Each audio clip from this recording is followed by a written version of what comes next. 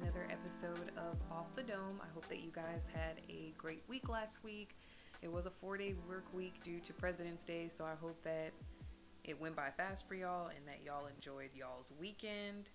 I definitely didn't do much this weekend. I tried to, make sure I caught up on all my adulting tasks, but of course, it's always going to be Adulting 30 Sierra 0 because somehow I still managed to not be able to do my laundry this weekend. And honestly, yeah, I need to work on that.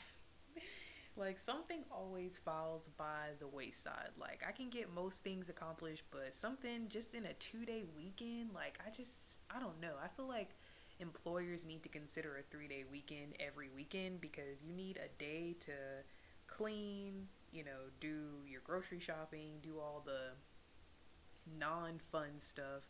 Then you need a day to go out and be social if that's what you're into.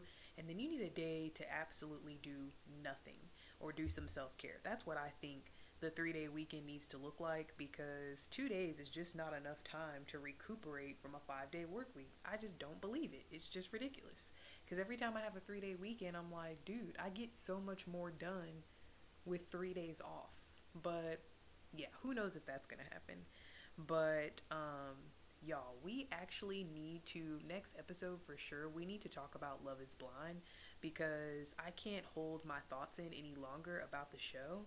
Like, we gotta talk about the ending. I mean, the finale, we still have until March 4th, so this coming Friday for the finale to actually air to see, who stayed together, who's not together, who got together after the proposals and all that jazz. Or not the proposals, the wedding. Um, so I need y'all to catch up if y'all haven't done so already because next week there's going to be some spoilers because even though originally I thought I wasn't going to be able to relate to any of season 2 cast members, I actually related to a lot of their stories. So it was pretty good. I mean, funny enough, I was on the Love is Blind Instagram page this past weekend, and the fans are actually not here for it. The fans were literally dragging the producers and the maker of the show, saying that they dropped the ball in who they selected for season 2 because essentially on season 1 it was a show that wasn't heard of before. So not only were we as the viewers like we had no expectations, neither did the people who were actually, doing the experiment for the first time. But now we have an idea of how the show is supposed to work. So, people were left really disappointed after seeing what happened on season 1, and then they felt like season 2 was trash. But, I mean, I personally like season 2 because I just felt like I resonated with a lot of the cast members. So, to each his own, but I need y'all to catch up because I got some thoughts, some unpopular opinions, some hot takes, the nitty gritty, the huge. So, I need y'all to catch up on Love is Blind. But in regards to this episode, the latter half of this episode was actually previous recorded. So I do apologize in advance if there is like a sound difference because I recorded this like 2 months ago. So bear with me on that. I think the sound may be off, like the next half of the podcast, the sound might be lower. So you might have to turn up the sound on whatever device you're listening to. And yeah, bear with me. Sorry about that, y'all. But I wanted to make sure I come on here and do my normal introduction, say hi to y'all, do all the pleasantry stuff, that all that jazz. But yeah, so the next part of the podcast is going to be talking about my thoughts on home ownership, quitting your 9 to 5, and a little bit on the pressures of being your own boss. So yeah, it's kind of going to be like a little rant mixed with some of my personal experiences and just like a solid conclusion at the end of how I feel like, we should operate in this society of hustle culture and being on the go 24/7 and working yourself to the bone. I don't really subscribe to those ideas because I know what it feels like to actually do exactly that and be down bad. So I don't want to live like that anymore. So had to make some changes. Had to, that what is that TikTok sound where it's like Cookie from Empire is telling Lucius like, Lucius, I gotta put me first. That's kind of how I feel. Like, I gotta put me first, y'all. I gotta put me first. And that really just has to go, you know, every area of your life, that's kind of how you need to look at things. But I don't know. I just think, when it comes to working yourself to the bone, it's just not worth it. It's not worth it. Just in my personal opinion, you might disagree, but hopefully you can kind of resonate with some of the points that I bring up in the next half of the episode. So I hope y'all enjoy it. Let's go ahead and dive right in. And I wanted to talk about the pressures of home ownership on young folks. I don't necessarily want to say this is limited to millennials, even though I am a millennial, but I'm just going to categorize it as young folks. Growing up, I really never sat down and said to anybody that I aspired to own a home by a certain age. Like, I never said by 25 I want to own a home, I want to have a white picket fence, I want to be married, I want to have kids. I really never thought about things like that.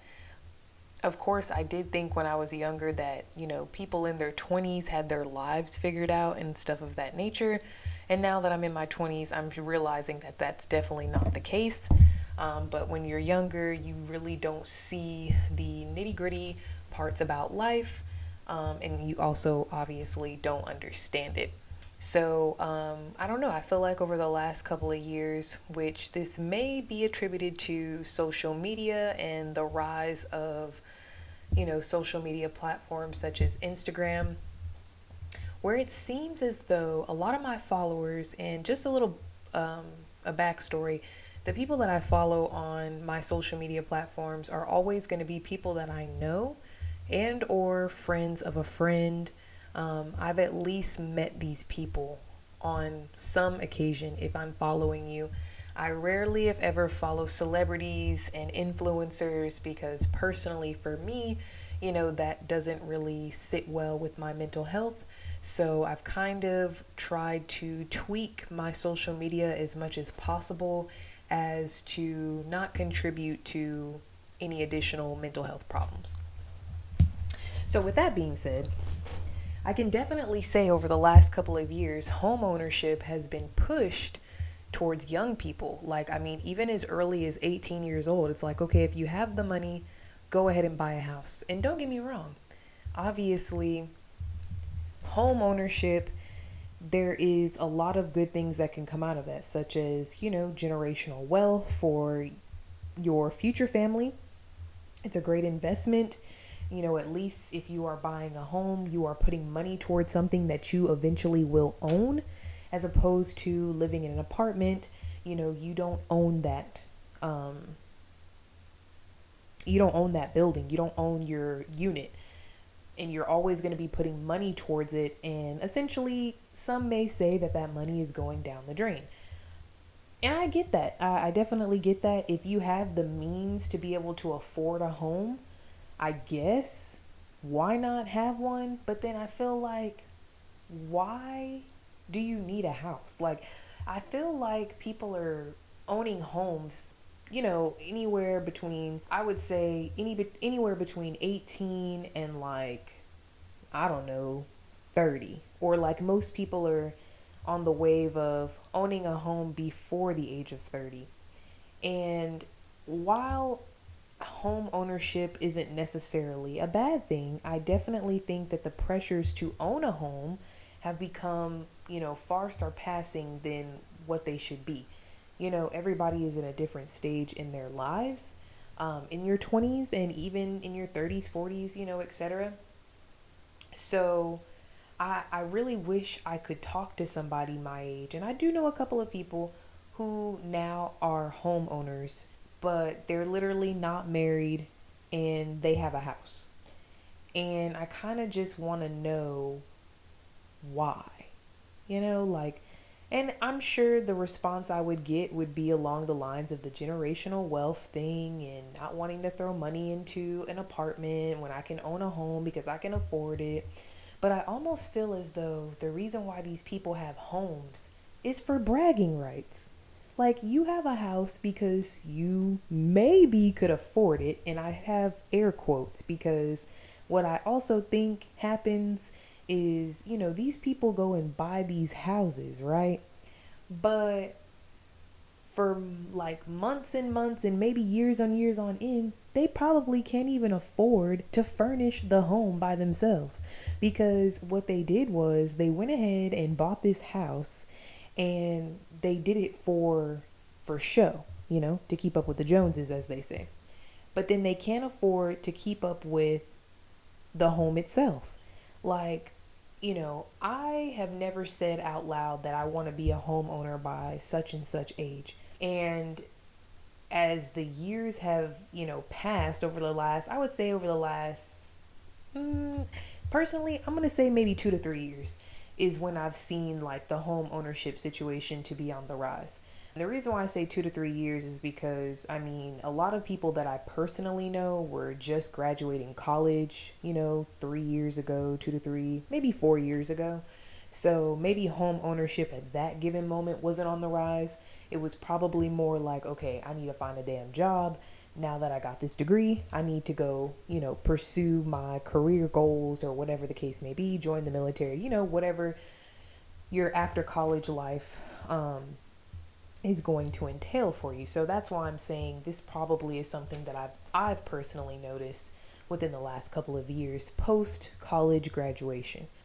So yeah, and some people may come for me and say that I'm being a hater, that the people that I know that do own homes, I'm just hating because I can't afford to buy a home. And I'm just going to come out here and say it. I can't afford to buy a home. Like, I can't afford to buy a home. I can't afford the payments on a home.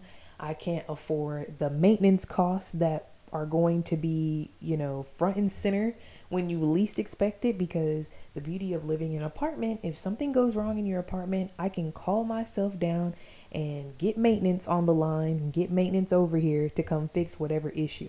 And typically, if it's not damages caused from my negligence or just reckless behavior, then they are liable to fix these problems with me not having to pay an extra dime, because I pay rent to live here, and the agreement is that you have maintenance on site to be able to, come and repair anything that needs to be repaired, and, look at any potential problems that may make my living space potentially dangerous. So, that is the benefit of having an apartment. Of course, there are cons of living in an apartment, and there are cons of owning a home.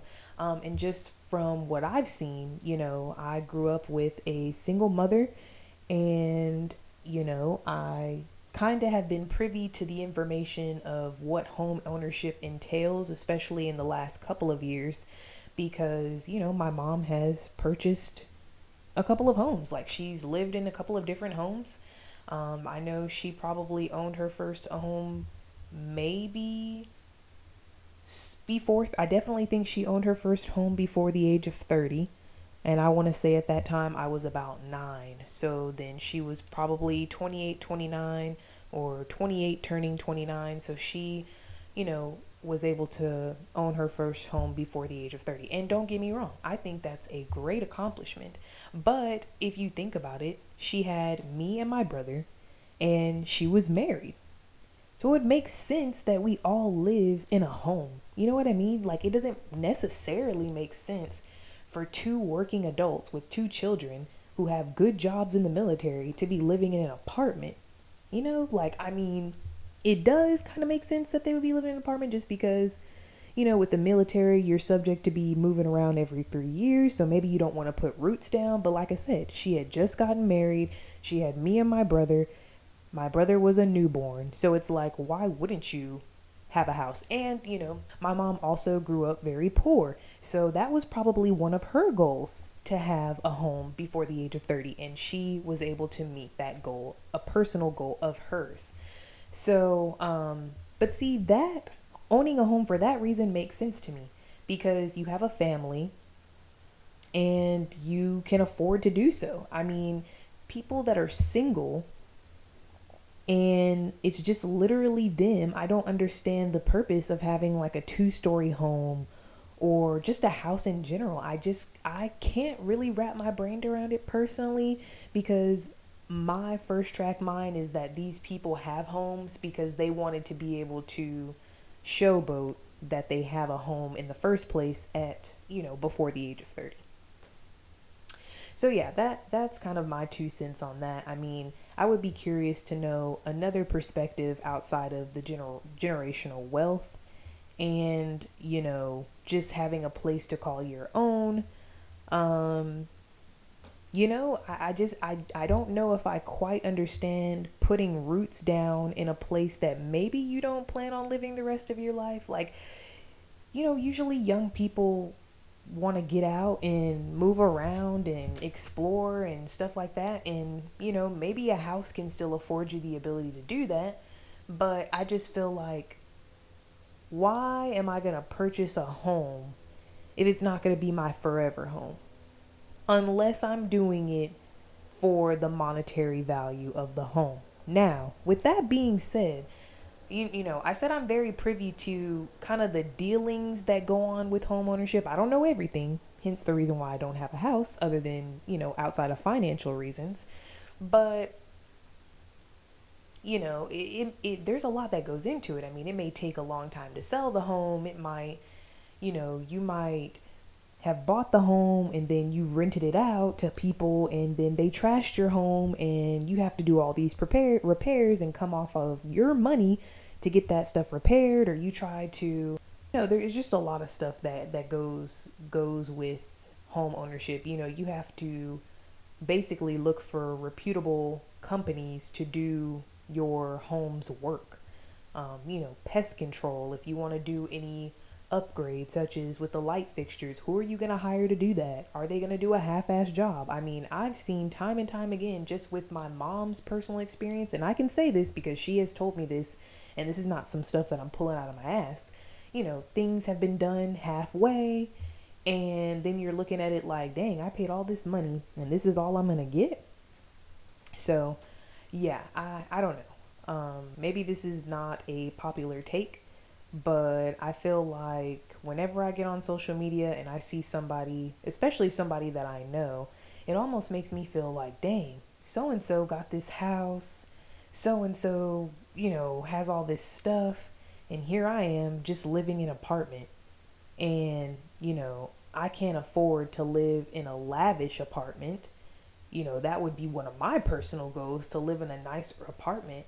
But yeah, I can't even afford to live in a lavish apartment. So you damn skippy, I can't buy a house. And so has a house and went through the building process. But what I will say is the grass is not always greener on the other side. Sometimes these people buy homes thinking that, everything's going to be all peaches and cream, and then they buy the house and they realize that the people that they are hiring are doing things, what? Half-ass. And I guess that's something you can never truly avoid. Some people are just never going to want to do their jobs correctly. People are always going to want to hustle you out of money. Well, not always, but you guys know what I mean. Like, sometimes you're going to get hustled out of your money. Sometimes somebody's going to jack up something in your place of, in your humble abode, and you're going to have to come off the money to get it fixed. And yeah, I mean, I think another reason why I've kind of been privy to the home ownership process and just what it entails is from watching YouTube. YouTube is a wealth of knowledge. So I would highly recommend, if you're considering buying a home or you want to know, the intricacies of that and what's the next step after you bought the home and, not being in debt so you can get approved for the loan, like all that stuff, I would definitely say if you don't have family members who have gone through that process, then YouTube is your best friend. So yeah, that wasn't to necessarily talk crap about the people that I know that own homes. I just personally think that it's not just about owning the home for the right reasons. It's just like people want to showboat online. And then, they want to show you that they got the keys to their home, but then they don't tell you the negative drawbacks about having the home. Like the fact that they bought a home and haven't had hot water since they moved in. You would never know that unless that person is just going to be transparent with you and tell you. You look at people's lives online and you think that the grass is always greener on the other side. And I'm going to be the first one to tell you guys that usually the grass is not greener on the other side. So yeah, at this moment in my life, I will take my less than $900 a month total for all my apartment fees and rent, I will take that. Granted, I know I'm in a place of good standing considering that, Texas, the cost of living isn't that bad here. So, you can make it out on your own in Texas and live in a pretty decent area. But yeah, so that's kind of my 2 cents on the home ownership. I really would love for someone to challenge my thoughts on why they have a home. What made them want to do this? Is it so that they can show off to family members that, hey, I'm 25 and I bought my first house? Is it so their family members can say, so-and-so graduated college. Now she has a house. Like, so-and-so's doing big things. Like, you need to be like so-and-so. What are you doing with your life? Because so-and-so has a house. That's kind of the thing that I personally think happens.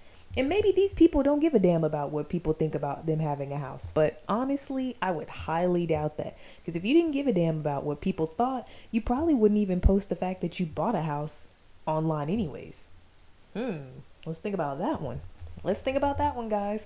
If we didn't care what people thought, we wouldn't post shit online, right? Like, if I got a new haircut and I loved my haircut and I didn't need validation, approval from anybody, I didn't need likes, I didn't need confirmation, I didn't need no one to hype me up. If I got a haircut and I loved it, why do I need to post it on social media? It's because we need that validation from others, from our peers, from our family, from our followers. If you don't follow just friends and family, we seek that approval. And that is one of the most dangerous things that I think social media, the need for constant validation from others. And so when people say that they don't care about what other people think of them, I really be side-eyeing them because there's no possible way. Even if you just care a smidge, because I personally think anybody who posts pictures and videos and what I eat in a day, anybody who does that, they do that for validation. In some shape or form, and somebody can, rebuttal me on that, but I'm going to stick to what I'm saying on that.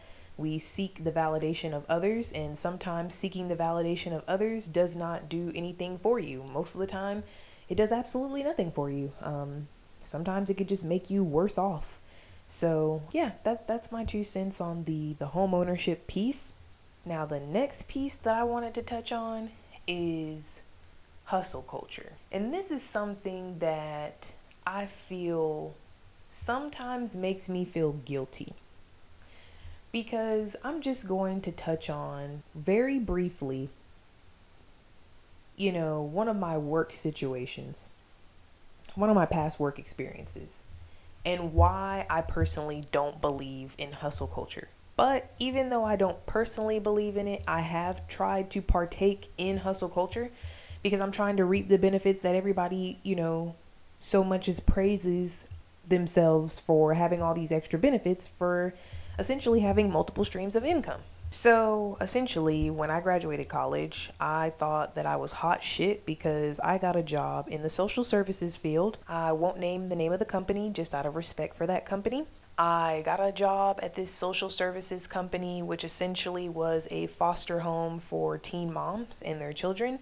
And I personally thought that this was going to be my big break. And by big break, I meant in college, like towards the end of college, I realized that I just felt like I had a calling for helping women in some capacity, young women.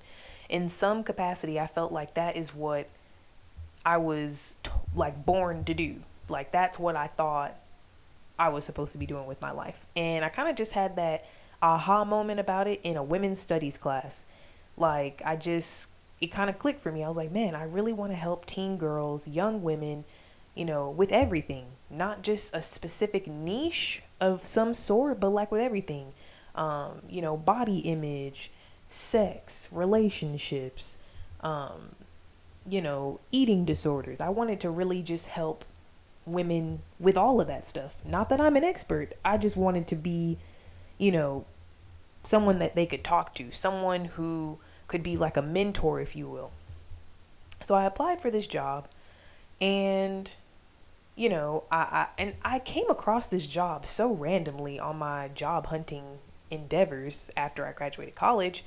I came across it. It was so random and It was random, and then when I read that it was for teen girls and their children, it really excited me because I felt like that was a sign that I needed to do this job because it was going to be the demographic that I wanted, and it wasn't far from where I already lived, and I just felt like that was going to be the best job ever, and that was going to be my life's work, and I was going to love it, and I was going to get so much fulfillment out of it. And that could have been farther from the truth. Long story short, I only did this job for 5 months, and I'm surprised I made it that long. I wish I could have made it longer, but I did the job for 5 months, and this was my first full-time job. All of my other jobs prior to this job were part-time because I did work part-time in college after I graduated high school. My mom did not force me nor my brother to work during high school. She actually forbid us to work because she wanted us to focus on our studies so that way we could potentially get a scholarship, go to college, etc.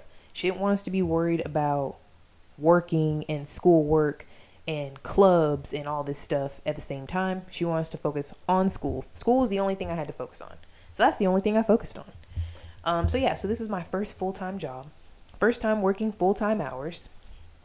But I was excited, and I saw a lot of things, learned a lot of things, went through a lot of things on this job, but just the organization itself, I really did like what they stood for in terms of helping these women, because some of them did not have custody of their children, so they still allowed them to live under one roof and kind of learn like the parenting skills, coping strategies for things that they were personally going through, all under one roof with everyone sharing like some common goal. Like they wanted to make something out of themselves. Maybe they didn't come from a good background and maybe they had a lot of negative things happen to them in their childhood. Obviously they're still children, but like in their past, they wanted to make something out of themselves. They wanted a better future for them and their children. And I thought that place was a great idea in theory because, foster homes need to be available. But, that place, that company worked me to the bone. I mean, right before I did end up deciding to quit, I was working 16-hour days. And, some people work 16-hour days, like I'm sure nurses and police officers and firefighters. I mean, maybe they work those types of hours, and I'm not saying that that's not a impossible shift to work, but I think it's an impossible shift to work when you can't take a break. You can't take a break. You're working with kids of all ages from newborn to 21 years old, and you're not getting any sleep because, I would sometimes have to work from 6 a.m. to 10 p.m. That's 2 shifts in one. So, and then that company, there were no breaks. Your breaks were supposed to be, okay, if the kids are eating breakfast, you need to eat breakfast. If the kids are eating lunch, you need to eat lunch. There was no moment to take a breather, a moment to scream, a moment to do anything. Like, we couldn't do any of that. So for 16 hours, I'm essentially looking at these kids and trying to basically be their parent, make sure they're safe, drive them to school, drive them to different functions that they had to attend to, take them shopping, grocery shopping, things for fun. And I'm not saying that this job was all bad. There were a lot of things that I learned about myself and just things about the social services and stuff like that. But ultimately, I felt like the job was a liability because I really didn't think I could live with myself if anything ever happened to those kids on my watch. And can you imagine, like, sometimes I would take these kids, like 10 kids, to Walmart, and usually there would be one other staff member with me, but 10 kids to Walmart. So you think, okay, let's split them up. Let's let you take 5, I take 5. You got to make sure that they're all, staying in line, making sure that they're not breaking stuff, making sure that they don't disappear, making sure nobody snatches them up, making sure that if something were to go down in that Walmart, that you can account for all your kids and make sure they're safe. And I just felt I just felt like there was so much pressure on making sure that these kids were safe. And another thing that I really experienced on that job is I didn't feel safe. I had some issues on my own going on. I never felt safe. I was afraid to go into Walmart by myself for the fear of what might happen. So imagine me already having that fear, but I have a job to do. I have to go to work. And now I take these kids to Walmart, and now I'm trying to make sure that I can protect them in these moments. So yeah, it was just, ultimately it wasn't the job for me. I did feel like I made some great connections with the kids that I did interact with. Some of the girls, you know, they had a very special place in my heart, and I tried to make sure that I, you know, gave them as much advice as I could possibly give, even though I've never been a parent and I've never been, I've never experienced teen pregnancy. But I tried to give them as many life lessons that I had learned up until the age of 22, because that's when I started that job. So yeah, I said all that to say that this is the reason why I don't believe in hustle culture. So you work for a company, they work you to the bone. Like I said, 16 hours, no break. And you had to be okay with that. Like, I had to literally be okay with the fact that I wasn't getting a break, but I was doing good work for these kids. But it's for the betterment of the kids. So what if you don't get to take a break? That's how I personally felt the company made me feel about it, because there's no reason why anybody should be working 16 hours without a break.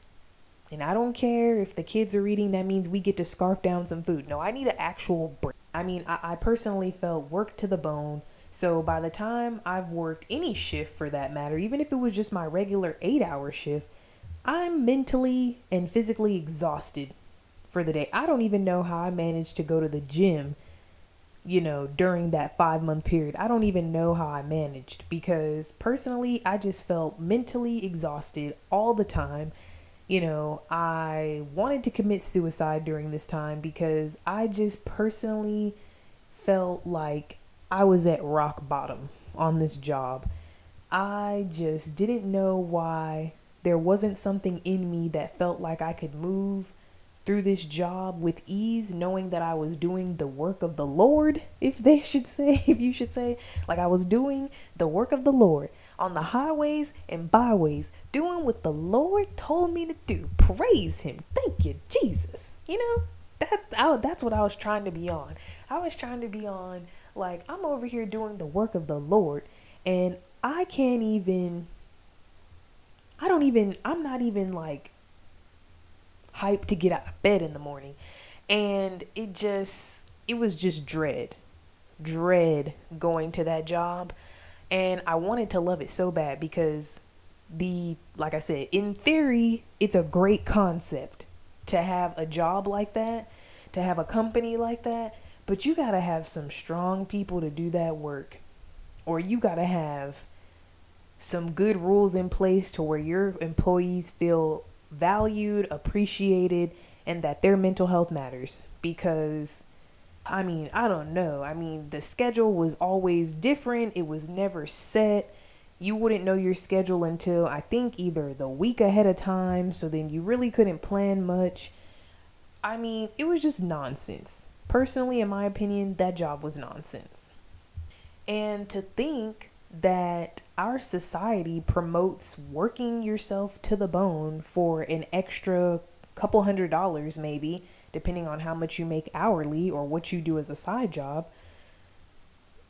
To think that our society promotes that, like work and sleep when you die, like hell no. I'm gonna sleep while I'm still living, because why am I gonna work so hard to where I'm basically stressing myself out? And newsflash, folks, stress will kill you. So why am I gonna do all of this for no benefit? Because think about it like this. If I'm working, let's just take it back to this job that I just told y'all about. If I'm working 16-hour days, and I want to say I worked 3 16-hour days. Yeah, 3 16-hour shifts, and then I would have 4 days off. I guess that makes sense if the math is correct on that. I'm going to have to do the math. But yeah, 3 16-hour shifts, 4 days off. And when you really think about that, you think, oh, that means I get 4 days off. Like, that's great. Oh, you know what? I don't know. Maybe I was only working like 2 16-hour shifts, and then I don't know. I don't really remember the whole situation. I just know that there were multiple occasions in which I worked 16-hour shifts back to back. So I wasn't getting enough sleep to be able to function with children. You know, I didn't have the mental clarity to do that. So practically during that job, all I did was live off of Bang energy drinks, and to keep myself going throughout the day. If I didn't have a Bang energy drink, or if I had one, I was eating the junk that the kids were eating. Fruit snacks and Cheez-Its and goldfish, and eating more food than I needed to because I had to stay up. I had to be alert. I had to be focused, and I had to make it through the day. So I had to find a way to do that, and food and energy drinks was the only way that I really could do that because I couldn't do nothing else. There was no break. So yeah, I mean, just to think that our society promotes you running yourself into the ground for a company that will easily replace you. That's something that I'm working on right now. Companies will replace you at the drop of a dime. So why do we give them so much of ourselves for an extra $100 on our paychecks? They don't really appreciate it. I can't speak for everybody. I'm sure in the large scheme of things, like, you know, you can't say that your manager doesn't appreciate you working overtime because they're not the head of the company. You know what I mean? But I do feel like there's something to be said about doing all this extra overtime, you know, not spending time with your family, not having self-care days, not having a mental health day. I feel like there's a lot to be said about us wanting to go until we're literally sick and then have to take a break because we've gone for so long on, now we're running on E. And it shouldn't have to come to that. We need to be taking care of ourselves and doing that work before we hit rock bottom. We don't need to hit rock bottom to realize we need a rest. You know, shoot, doesn't the Bible say on the seventh day the Lord rested? I don't know. Don't quote me on that. But hell, like, I'm not going to be working myself to the bone to where I'm run in the ground, don't have any energy for myself, don't have any time to do anything that I enjoy, such as going to the gym, such as possibly, you know, starting this podcast, such as listening to my favorite podcast, such as literally sitting on my ass and doing absolutely nothing. I need to have time to do that, and so do y'all. So I really do caution you guys with this hustle culture mindset of needing to have 15 million side hustle jobs. And sometimes, you know, I do want to step back a second and just say this because I know some people might feel some type of way. Obviously, if you need the money and you have to make ends meet and you need to take up multiple jobs in order to do that, if you have a family, if you fell on hard times, obviously those are, you know, situations that you have to make those sacrifices in order to make ends meet and make sure you're providing for your family and yourself. So I understand that, but I'm not talking about those extenuating circumstances. I'm not talking about that. Because anybody would, you know, pick up a second job if they knew that they had to put food on the table for themselves.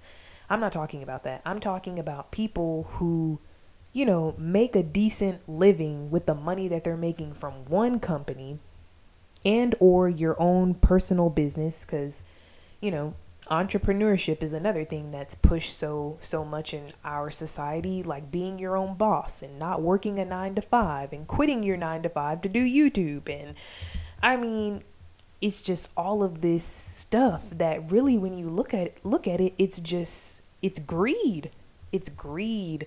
It's being money hungry. It's literally stressing yourself the heck out for what? Like, I don't know. I just personally see the value in taking my days, taking my mental health days, and like I said, taking my days to be off just because I got the time and just because I freaking feel like it. Nope, there's nothing wrong. I don't want to go to work today, and I am going to sit on my couch and eat Chick-fil-A, and I am going to be happy about that. And I shouldn't have to feel guilty because I decided to take a day off from work. If the company gives you sick days, unplanned time, and or vacation days, you need to use that shit. That stuff is not going to roll over. Those are free days for you to take. You know, also obviously in the event if there's an accident, if you get a flat tire, you know, it's for that too. But especially with working from home, you would assume that you're not driving as much. So, you just might need that day for yourself. And that's where I'm at. When the pandemic first hit, mental health days were really my thing. That's really all I used my sick days for, was for mental health days. Because this time last year, I was working a call center job and I absolutely hated it. So those mental health days were, definitely necessary for me to be able to recharge and recuperate. And, just personally for me, sometimes I would feel guilty for telling my manager, like, hey, I'm not coming in today. Not because there's something wrong, not because I got a flat tire, because I don't freaking want to come in today. And I have a right to say that, because it should be, these are the sick days, this is how many hours you have. You take your sick day, just let us know you're not going to be here so we can make sure we have coverage or whatever the heck. And no questions asked. That should be it. That should be the end of the story. I shouldn't have to tell you detail by detail. Because if I have to tell you anything, if it's required that I tell you why I'm not coming in, I need a mental health day. And that's all you need to know. That's all you need to know. That's my prerogative. And as long as I didn't go over on my sick days or I didn't use them to its capacity, then y'all shouldn't be concerned. Because I'm a good employee. I have great work ethic. When I'm at work, I'm at work. When I'm off, I'm off. I'm not about that working overtime too much. I'll do it here and there. If I need to help out or do a little extra, catch up with some things, I'll do it here and there. But, I'm not working myself to the bone for a check. I'm not doing it. And y'all shouldn't either. And maybe that says something about me. Maybe that just means, maybe some people might look at it, well, how are you ever going to get ahead? You're just always going to be living paycheck to paycheck, and these side hustle jobs, afford you guys the ability to do all these extra things that y'all want to do. So I do see both sides to it. I mean, sometimes I do wish that I had an extra $300, because essentially the job that I had this time last year doing the call center situation, I was making more money. And that's another thing. I was making more money doing that job, and I absolutely hated that job.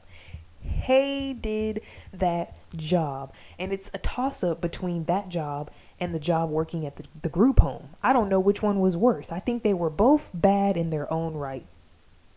But to be constantly yelled at and called out of my name on the phone Monday through Friday, or it wasn't even Monday through Friday. I didn't have weekends off. It was whatever my work schedule was. That takes a toll on your mental health. So I never did overtime for that job. Never. Because when I was off, you wasn't going to tell me to come back in, because y'all have literally worked me to the bone today. So, yeah, that's kind of my 2 cents on, overworking yourself. Like I said, I do sometimes wish that I could come up on an extra $300 to $500 a month, because that would be nice. That would be good spending money. That would be good turn up money. Good let me go book a plane ticket somewhere money. Now I have to be very meticulous about where I'm spending my money, because I'm making less money doing what I'm doing now. But one thing I will say, I'm making less money, but I'm not as stressed. I'm still stressed. I think every job is going to give you some amount of stress. I don't think you can escape that for sure. But I don't feel as mentally drained as I did on those jobs that I just told y'all about. So yeah, take your sick days, take your PTO. Don't think it's a compliment for people to tell you, "Oh my gosh, you work so hard. You don't ever take vacation." No. You work for this company, and they reward you in PTO and sick days, and you need to take that shit. Because, like I said, you are replaceable, and if you don't take it, you probably aren't going to get reimbursed for it, and the time is not going to roll over. So while you have it, you need to take it. And the company shouldn't have nothing to tell you. I'm sure all companies have a policy in which only so many people can be off per day just to keep coverage, and production in mind. I don't know, but take your sick days, take your mental health days, and don't feel bad about it. And don't feel like you need to make excuses for why you decided to sit on the couch that day. That was in your benefits package. So take that time, sis. Yeah, so just to wrap it up, guys, I think we need to become more aware of the dangers of stress. I really don't think I understood how much stress played a part in the overall functioning of my body until I started to get older. Because when I was younger, my grandmother always told me, stress will kill you, stress will kill you, don't stress, don't stress. And I always heard that and always went in one ear and out the other. And not because I didn't believe her, but because I guess I wasn't in a position to where I could really say, oh, I see what you mean now. But now, like I said, I see that stress will kill you. A lot of my coworkers are up in age and they're talking about being stressed and having all these health problems. And, I just don't want to be in that predicament. Like I said, there's always going to be stress, but you need to know healthy ways to manage it. And you need to practice mindfulness or whatever you do to decompress after a long day. Take your vacation time. We just need to be more mindful about what we're putting ourselves through mentally and physically. Because sometimes, having an extra couple $100 after doing some overtime, sometimes it feels nice. I've been there before, but sometimes I feel like I don't want to compromise my sense of peace just for an extra $100, Like, I don't make that much money to where doing overtime for an hour or two a week is really going to make much of a difference. That might be some gas money, but it ain't going to be a trip to Dubai, if you know what I mean. So, that's kind of the way I've been looking at it. So, yeah, let me know what you guys think about hustle culture and entrepreneurship. I didn't touch on that too much, but, I kind of just wanted to give my 2 cents on just how hustle culture has impacted me and my thinking around it, and just some previous jobs that have kind of changed my mind on working overtime and going above and beyond when sometimes that does more harm than good. Alright guys, it's time for product of the week, and since it is the final day of Black History Month, I did want to highlight a Black author this week. And hopefully you guys are into reading. If not, it's definitely something to get into. I've been trying to read more, write more, do things that aren't necessarily on social media. So this is definitely something that hopefully you guys would be interested in. Now, I'm going to be honest with y'all. I have not read this whole book in its entirety, but it is a book that I purchased because I was in a college class that was kind of like an African American studies course. And funny enough, just a little backstory, the class was called Black Women, Beyonce, and Pop Culture. That was the name of the class that I took at UTSA. Dr. Kenitra Brooks taught the class. I absolutely love that class. That is hands down one of my favorite classes that I took in college, because we talked about sexuality, religion, we talked about pop culture. We just talked about a lot of things that you wouldn't really expect to be covered in a college course. And it was centered around Beyonce's album Lemonade, where she was kind of going through the motions with the cheating allegations with Jay-Z and all that jazz. So the whole class was centered around that album. So we would come to class, we would watch or listen to like the album, like a song for that particular day, and then we would have readings assigned and different YouTube videos to watch and just different content that we would look into that kind of had to deal with the issues that Beyonce would bring up in her album. So I really love that album because I literally dissected it from front to back. So I mean, we even talked about voodoo, like we talked about stuff like that, and that kind of made me uncomfortable at the time because I was like, voodoo, Christianity, I don't know how that goes hand in hand. But yeah, it was truly eye-opening, and I came to that class with an open mind, and I left with a lot of hidden gems. So the title of the book is called Beyond the Black Lady. It's by Lisa B. Thompson, and it's Beyond the Black Lady, Sexuality, and the New African American Middle Class.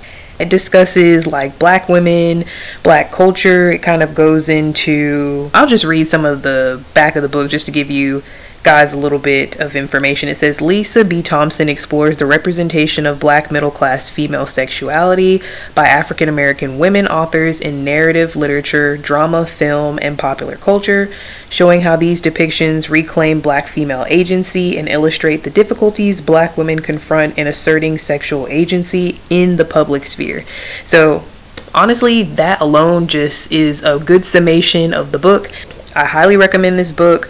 My goal is to actually finish reading it, and that's what I plan to do. So it's kind of like African American studies mixed with women's studies, and honestly, like, that was my jam in college. Like, women's studies, African American studies, that was my jam, alongside psychology, of course. But really loved it, was engaging. It's always interesting to learn about, you know, your culture, because when we were in grade school, we weren't taught this stuff. We were not taught about, you know, the things that went on in, you know, African American history. A lot of us are learning that stuff now as we're in our 20s and getting older. Like, that information just wasn't shared. So it's definitely good to learn some different authors and some different people that contributed to, you know, African American history. And I think that this book is a good read and a good way for you to support a Black author. So I hope that you guys enjoyed this episode. I am proud to say that you can now listen to Off the Dome on anywhere that you listen to your podcast. You can listen to it on Google Podcasts, Apple Podcasts, Spotify. I'm pretty sure that it's everywhere that you can listen to your podcast. So I got to pat myself on the back for that. I'm really happy to say that. So we are expanding. Of course, you can always follow at Off the Dome Podcast _ for all podcast information, including the products of the week. That's always going to be in the highlights section of the Instagram account. Of course, you guys can always engage with me in the comments. Leave me a review, an honest review, and yeah, share the podcast with anybody who you think might want to hear my nonsense every week. So I appreciate you guys for listening, and I'll talk to y'all next week. See ya.